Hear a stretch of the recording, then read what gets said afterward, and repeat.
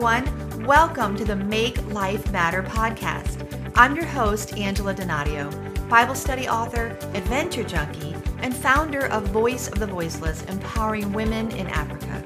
Join me here every week for inspiring conversations on discovering miracles in life's messy moments. Here's this week's episode. Well, welcome back to the Make Life Matter podcast. I'm so excited you're here with me. And today, my special guest is Paul Daugherty.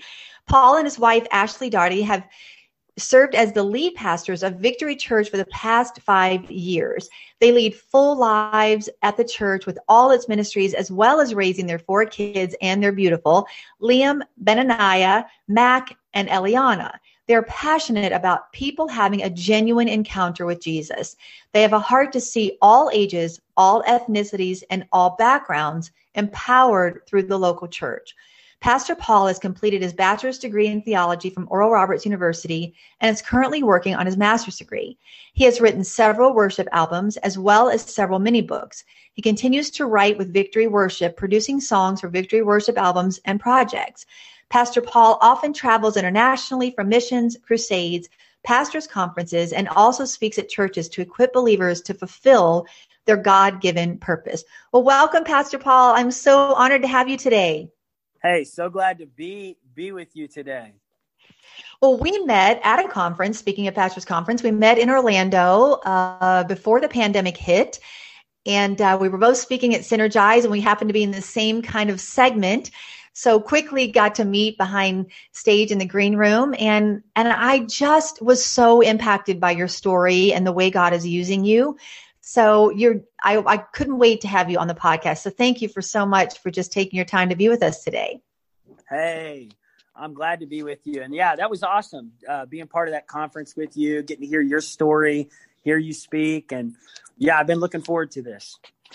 Well, Pastor Paul, we talk a lot here on the podcast about how we can discover miracles, even in life's messy moments, every day and messy seasons. And for all of us, it's been one large collective messy season. And I want to talk in a few minutes about what it has looked like for you to pastor through a pandemic and your creative approaches. My husband and I are pastoring out here in Washington, D.C. And so we've followed closely the way God is using Victory Church and your ministry out there. But before we do that, I really would love to just invite you to share your story, because I heard it at Synergize, and I know it's going to deeply impact our audience in the same way that it did for me. So can you kind of share how you came even to pastor the church that you're leading now? Yeah. So, well, it was really the night my father passed away of cancer. It was in 2009. I was 24 years old, just turned 24, just got married 3 weeks prior to him passing away.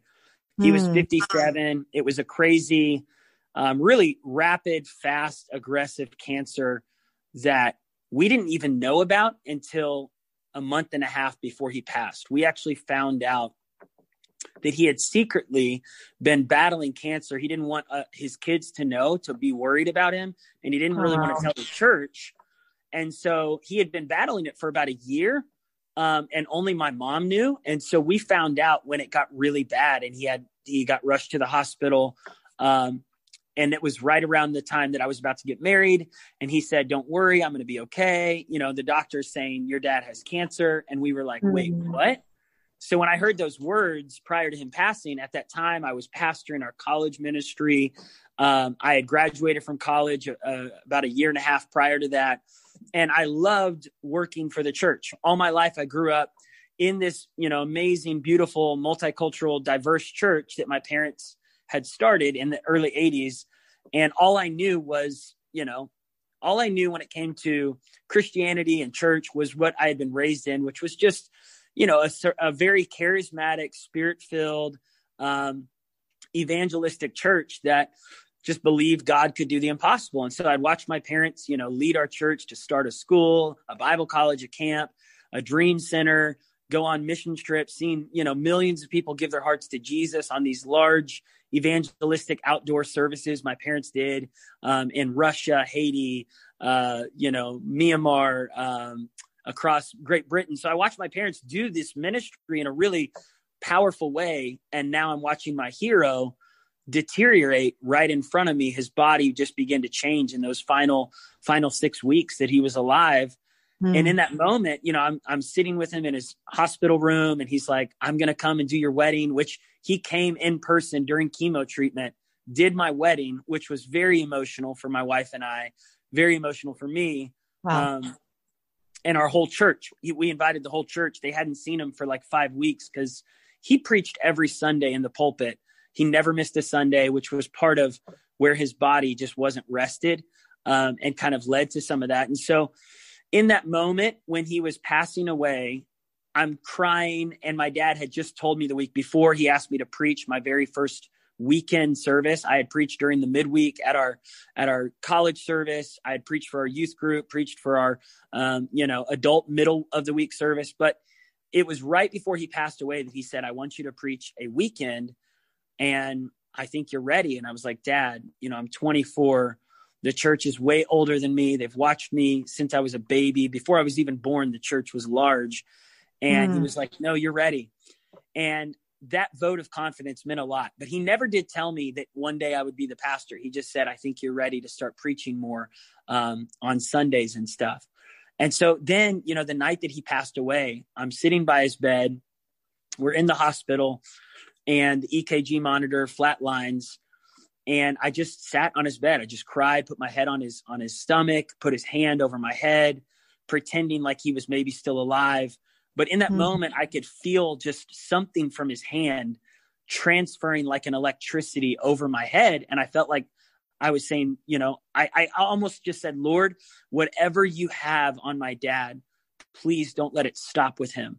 Put it on me. Put it on me, God. I want what my dad carried. And at the same time, I was praying, Lord, bring my dad back to life. Bring my dad back to life. The doctors, the nurses were saying, hey, it's not good to keep him like this now that he's passed away. We need to start preparing him for burial and all of that. And so, our whole family is just weeping in the room. But I heard the Lord speak to me in that moment, not loud, not audibly, but just in my heart. I heard the Lord say, serve your mom, serve the church, and get ready because you're going to pastor these people soon. And I didn't know what that meant. And I didn't want to tell my older brother, older sisters, because I started thinking about the story of Joseph. And I was like, I don't want to be sold as a slave. I don't want to, I don't want to share a dream that's maybe not from God. And so I kept it to myself. I told my wife, and she said, yeah, let's not tell anybody that, Paul. If God wants you to one day pastor, he'll make that happen, not you. And so I did. I kept it to myself. Right before my dad had passed, he had given me a key to my office, and I had used to be a janitor at another place I worked. And I was like, Dad, when I was a janitor, I had keys to all the offices, all the rooms. And I said, now you're only giving me one key. And he was like, Paul, that's all you need to your office. And I said, but Dad, I want access to the whole building. It's, you're the pastor. I'm your son. You give more trust and access to the janitors than you do your own flesh and blood. And he was like, no, you only need one key, just the key to your office. So when he passed away, oftentimes I would, try to come up to the church just to cry, pray, journal, write on the piano, because I was a worship leader as well as pastoring the college ministry. And so I would come up here and I would be locked out of the building, not just locked out of the front door. I was locked out of, 4 doors to get into the actual worship auditorium. You had to unlock one door, then unlock another door, then unlock another door.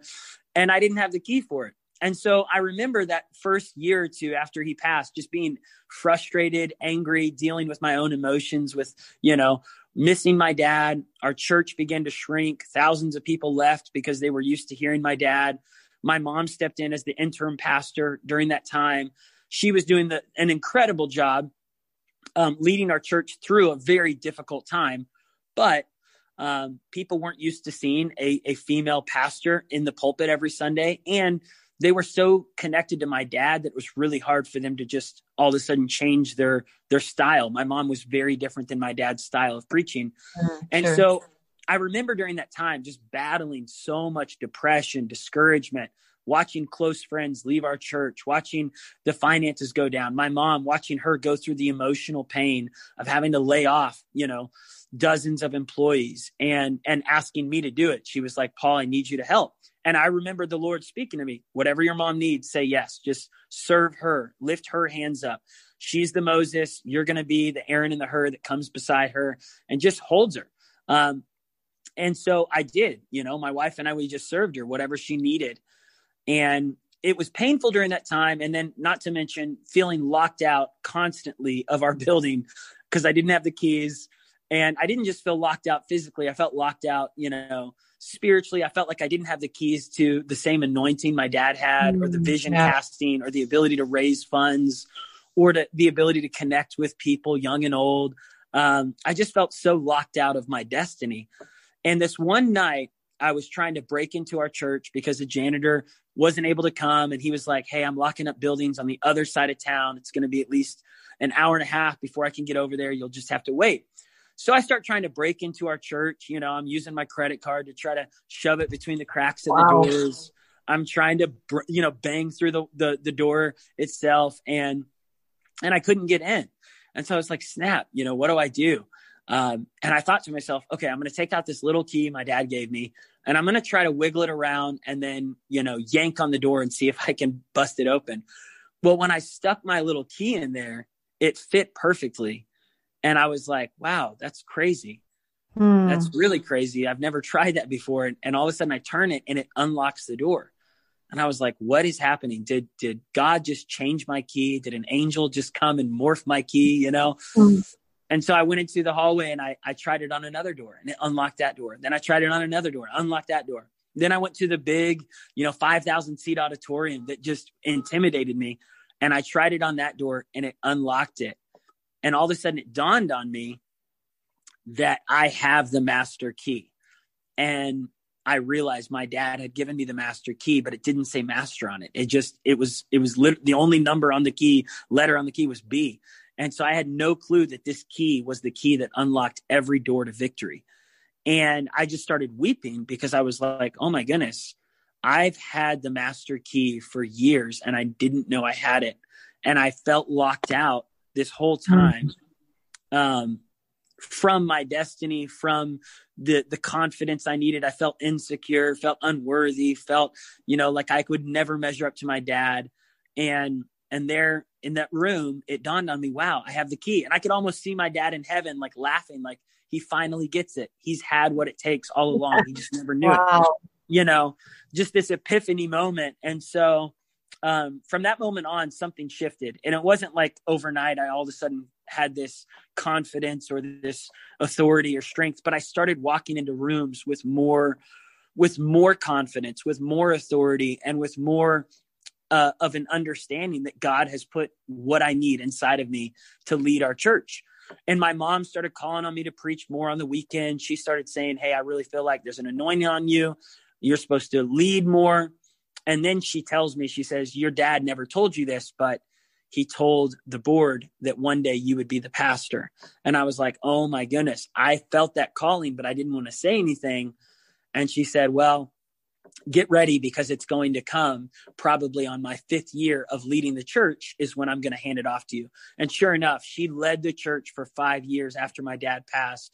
And then in 2014, my wife and I had our first child, and she said, it's time for you to step in as pastor. At that time, I was 28 and I turned 29 the first weekend of preaching at Victory as the pastor. And so I've been leading it now for 7 years. And God's been faithful. We've seen a lot of growth. We've seen the finances strong. We've seen the ability now to even just build more, do more with vision, and be able to launch more, campuses. And there's things that God has just brought to pass that I just think, man, that's the faithfulness of God from generation to generation. And my mom is still part of the church. She still leads our prayer ministry. People ask, what did your mom do when she passed it off to you? She actually felt more free than ever to do what she loves to do, which is she loves like leading Bible studies with people who love to like dig into Revelation and, all of that. So she leads a Sunday night Bible study, and then she leads our prayer ministry. But yeah, God's blessed the church. And I knew when I was a kid that one day I wanted to serve my parents, but I didn't know that I would be the pastor until until the night that my dad passed away. That's when I felt that calling that one day I would pastor. Wow. It's just as moving for me to hear it right now, Pastor Paul, as it was when I heard it at Synergize, just because there's so much symbolically in that story. I find it intriguing that your father didn't tell you that he was giving you the master key. So do you think he wanted you to discover that on your own? I think so. And I honestly think part of it was so here's the interesting thing. When he went into the hospital is when he gave me that key. So he had given me a key a year and a half before. And then he gave me that key and he said, that's the key to your office. But so then it was like, I wonder if maybe he was so sick, he didn't think to tell me that unlocked other doors. And then part of me thinks maybe he knew, but he didn't want to say it. So I honestly, I'm kind of like, to this day, I'm like, did he know that he gave me that? Or was he holding it back? Either way, it's an amazing thing that it happened like that. I was about to say that either way, it doesn't change the fact that God used that not only to help you step into what were really big shoes for you to fill, like you said, looking at that 5,000 seat auditorium and the intimidation. And I think sometimes people can look at leaders, especially the way God is really using you and your ministry and the favor that's on your church. And they just think, we're made out of steel, and can leap tall buildings in a single bound. But, there's human emotions involved with all of these. And you were literally overnight, transitioning. And even though it was a 5-year process, I also loved how you said, literally the key was not only, you felt locked out of your destiny, but it was unlocking every door to victory. And that's the name of your church. So not only the church, the doors in your church, but just the victory in your life and the victory that was going to come to so many people's lives. You said something, Pastor Paul, that's really, I think, critical for so many of us that maybe feel locked out of our destiny, is that you said it a couple times. You said, I just served. And then my wife and I served my mom. And then I knew all along I wanted to serve.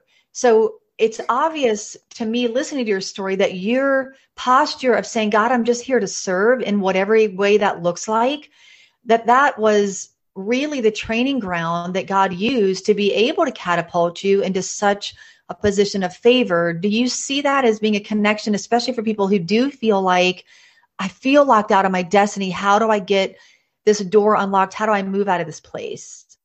Eric, would you feel like the heart to serve is a critical piece of being able to see God use you and really stepping into your destiny?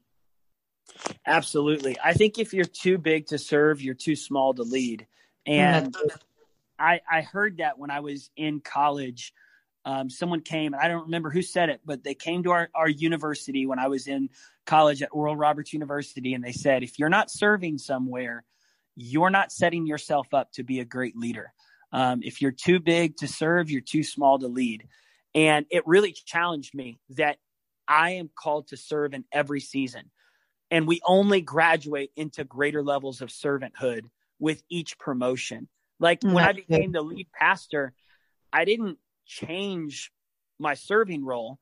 It wasn't like, oh, now I'm no longer in a volunteer servant role. No. I still am. It's an even greater level of serving because I'm serving more people and looking out for how can I help them? How can I meet their needs? How can I fill in the gap where there's spaces that, we need help? And so for that season that I wasn't the pastor, the Lord said, whatever your mom needs, say yes.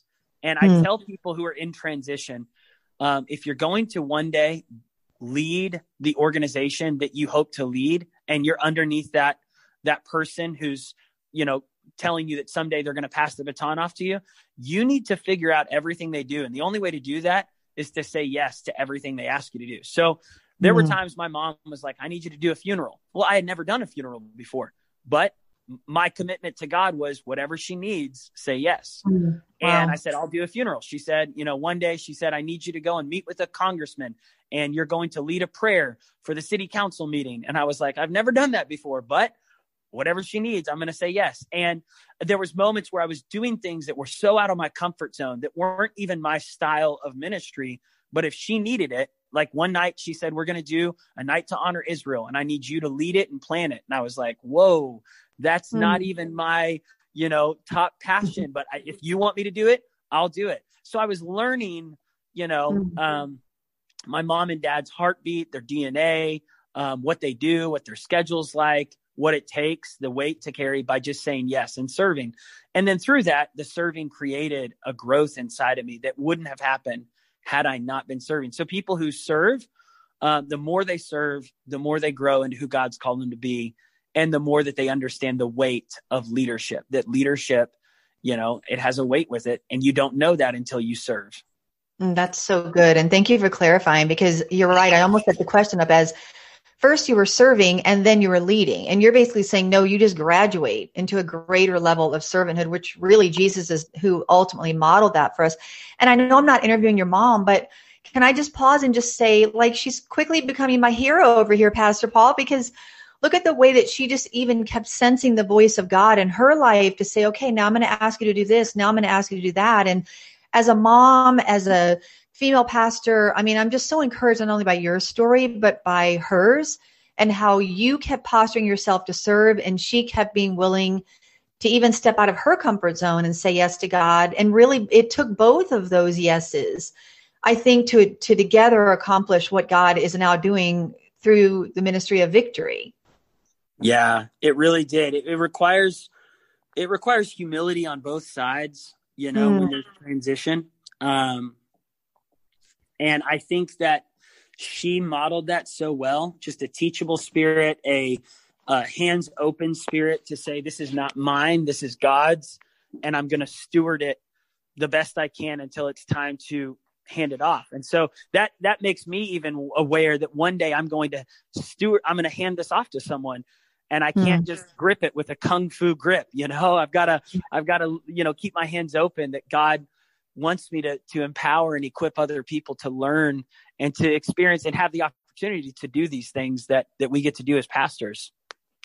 That's so good. And I don't want to end the interview here in conversation without asking you really how God is using you to make your life matter through Victory Church. You have a very creative approach to ministry. And I just want to ask you what it has been like to lead and pastor in a pandemic. We're still not 100% even out of this season. What has that felt like? What needed to change for you? And what have you seen God do, even just in the miraculous through it? Yeah, I think, when the pandemic started in March, and at least when it started in our state, I know it started in different places sooner, but when it hit Oklahoma, it really did cause just a fear and anxiety. It seems like worldwide, but in our state, it's interesting because we were already and we're a real big like oil city. And so there was an oil dispute going on at the start of that same time in March that caused a ripple effect where so many people were being laid off from work at their job here in Tulsa. And then the pandemic hit. And so then all these part-time employees are laid off, and restaurants are shutting down, and everybody's shutting down. And so fear swept across our city, and anxiety. And then, every church was shutting down.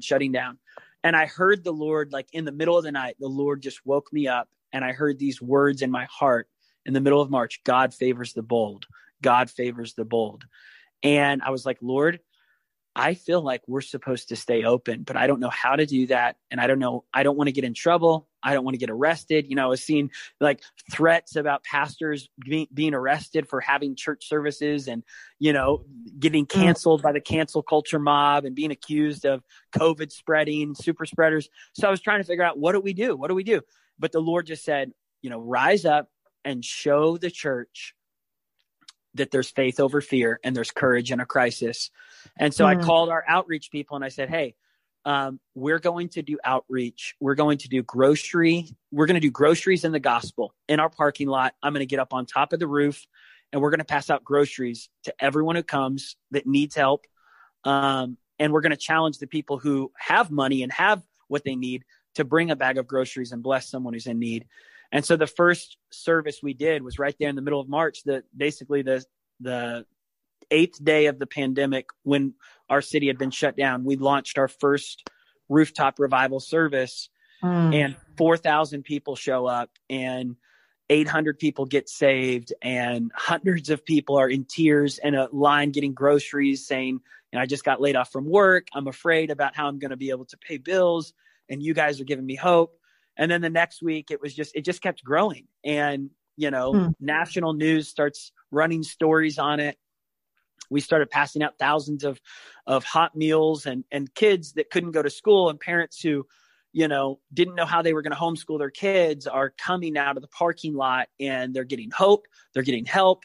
We have a Christian school. So all of our teachers and our coaches started really helping the whole city, not just the private school kids, but multiple public school kids. And then we started bringing them out to the Dream Center. We have a Tulsa Dream Center that we launched about 20 years ago, and it just exploded with help. We started doing like drive-through grocery giveaway, drive-through evangelism. We ended up helping lead 39,000 people to Jesus over 30 weeks during 2020 in the pandemic. And it was just crazy, fish jumping in the boat, just saying, I need Jesus. I need to get saved. I need help. I need hope. And so with that, it caused good and bad publicity. So we definitely got attacked by people who didn't understand. There was a lot of liberal news outlets that decided to target our church when they saw how many people were showing up. And we reopened in the latter part of May, because our mayor said, you can reopen, but you're going to have to reopen social distancing. Well, we did. And thousands of people showed up. People were just kind of tired of being online and watching from home. And so we started seeing like every service filling up, to the point where it kind of made me nervous. I was like, wow, what do we do? And I was calling other pastors in our city, and they were saying, we're still at 30%. And I said, is that on purpose, or people just aren't coming back? And they were like, people aren't coming back. And so then I was trying to figure out, well, why are they coming here? Why are people showing up at our church if they're not showing up at these other churches in town? And these were our church members. It wasn't like, all these other churches had started coming to Victory, but all of a sudden it was like, there was something about the faith in our house and the Victory and the culture and the vibe of like, hey, we're going to live with courage, even if we're canceled by the mob of people who don't understand. And I think that just drew in so many lost people. So even this last weekend, we've had overflow rooms just filled up, and it's crazy how God has grown our church through the pandemic. And so I keep telling our team, whatever we got to do to make sure we're following health codes and doing things right. So we still have all the, signs up asking people to wear a mask, but we're not turning people away if they don't wear a mask. And I think that's part of why people are attracted, is because it's a little bit less restricted. And we'll see what happens with the current administration. I'm just kind of gearing myself up for whatever we need to do. Mm-hmm. But what you've seen is, and what you're showing us is, God is not limited by anything. So your ability to pivot, and 39,000 salvations in 30 weeks during a pandemic, when you really would have thought, oh my goodness, nothing is going to happen. The bottom's going to drop out. Look at the way God has used you. It's going to continue to use you, your obedience. And I love hearing your story. I love following the way God is using your church online. I want to make sure that people can connect with you. I'm going to invite you to pray over us in just a moment, Pastor Paul. But before I have you share how they can connect, I always like to end with one kind of fun question. And other than Jesus, and I would imagine your dad, I know you can't wait. My father-in-law is in heaven, and I'm sure they're having a grand old time. But other than Jesus, when you get to heaven, what one person in the Bible do you want to talk to first? And what question would you like to ask them? Probably I would love to. My two people that I look up to the most in the Bible is David and the Apostle Paul. So it would be a probably like a, I don't know, I'd want to meet both of them like back to back. And I think, I don't know what question I would ask as much as I would just want to sit and like talk to them and just, ask them all kinds of stuff. I don't have like one main question, but probably just talk and kind of hear their heart, to know them. Yeah. Yeah, what a day it's going to be to finally just meet all of our heroes of the faith. And they were human just like us. We've talked about our human emotions that we navigate and how to be bold and, God gives favor to the bold, and having courage in a crisis, and, unlocking the doors to destiny. There's so many great things that we've talked about in this conversation. Guys, some of you need to go back and listen to it again and just kind of chew on some of these nuggets that Pastor Paul has shared. And you see this pattern of obedience and just saying, God, I'm going to serve. I'm going to say yes. I'm going to get out of my comfort zone. I'm going to be bold. I'm going to trust you. And when we do that and we give God our full obedience, he can do the rest. So thank you, Pastor Paul. Let everyone know how they can connect with you, especially I know you have worship albums, the church, how can they find you online, watch your services, all that kind of good stuff? Yeah, definitely. So people can find me on Instagram at Paul Daugherty. The spelling of my last name is a little tough. It's Daugherty. But that's, just my name. And then Facebook, same thing, Paul Daugherty. Twitter, same handle, Paul Daugherty. And then they can go to victory.com, which is really easy, obviously, to type in your website, just victory.com, and they'll find all the information about our church, sermons, all the stuff out there that they could, all of it's free and accessible right there. Thank you so much. Your worship albums are there too, Pastor Paul, at victory.com? Yes. Okay. Worship albums are there. Okay. Wonderful. I know people are going to want to find you and listen to your music. I heard a little clip of you singing How Great Is Our God. Is that your sanctuary you were singing in on Instagram? Yes, ma'am. Yes, oh, ma'am. That was great. I wanted you to keep going. It was too short. So I got to go get your worship albums. I got to get I'm a worshiper, so I'm like, no, keep going. Well, thank you so much. Thank you for sharing not only your story, but just the way you've seen God move and encouraging us to trust God, even in the middle of these challenging times. We know God is going to continue to give you favor, and your wife, your family, your church, your mom. Thank you all for your obedience and for the way God has given you strength to bear up, even under criticism, but you've had courage in a crisis, and you inspire so many of us to do the same. So thank you so much for sharing with us today. And I would love for you to just pray over our listeners as we close. Yes, definitely. Well, let me say this before I pray. Thank you so much, Angela. Thanks for just your encouraging words and just your spirit. I remember when we met at that conference, just the way that you spoke, the way that you interacted with people. You are doing an incredible job, and you are a great leader. And just watching you from a distance, from afar, I just think, man, there is something powerful on your life that you bring to every person you encounter. So thank you for being you. Thank you for involving me in your planet this week on your podcast. Let me be a part of your world. And it's awesome. So hopefully we get to reconnect, and I'll pray if that's okay. Thank you, Pastor Paul. Lord, I just pray for every person who's listening, every person who is connected to this podcast. And I pray your blessing on them, your favor on them, your peace over them, your joy inside them. Help them to see that they have the master key, the key that unlocks the door to the destiny, the dreams, the victory you've called them to walk in. I thank you, Lord, that if they've second-guessed themselves, or they feel ashamed of their past, or unworthy or unqualified, that maybe this testimony today would just remind them, God, that what you've put inside them and who you are inside of them is more than enough to do what you've called them to do. And I thank you, God, right now, just for Pastor Angela, God, her family, her church, God, that you're blessing them, you're opening doors for them. God, you're continuing to just shower them, Lord, with more and more of your glory, God, in and through their church, your power, God, testimonies that are going to draw people into the church and continue to change lives. In Jesus' name, amen. Thank you so much for joining our conversation. Season 2 is sponsored in part by Worley, Dahlberg, Yao, PLLC. You can learn more about this award-winning law firm at lawfirmvirginia.com. I'd love to stay connected, so be sure to visit angeladonadio.com for books, free goodies, and opportunities to feature your ministry or business as a sponsor. Find me on Facebook at Angela Donadio VOV and Instagram at Angela Donadio, where we do podcast giveaways each month. If you've been inspired to make life matter, Share a review and subscribe at iTunes, cpanshows.com, or anywhere you listen to podcasts so you don't miss an episode.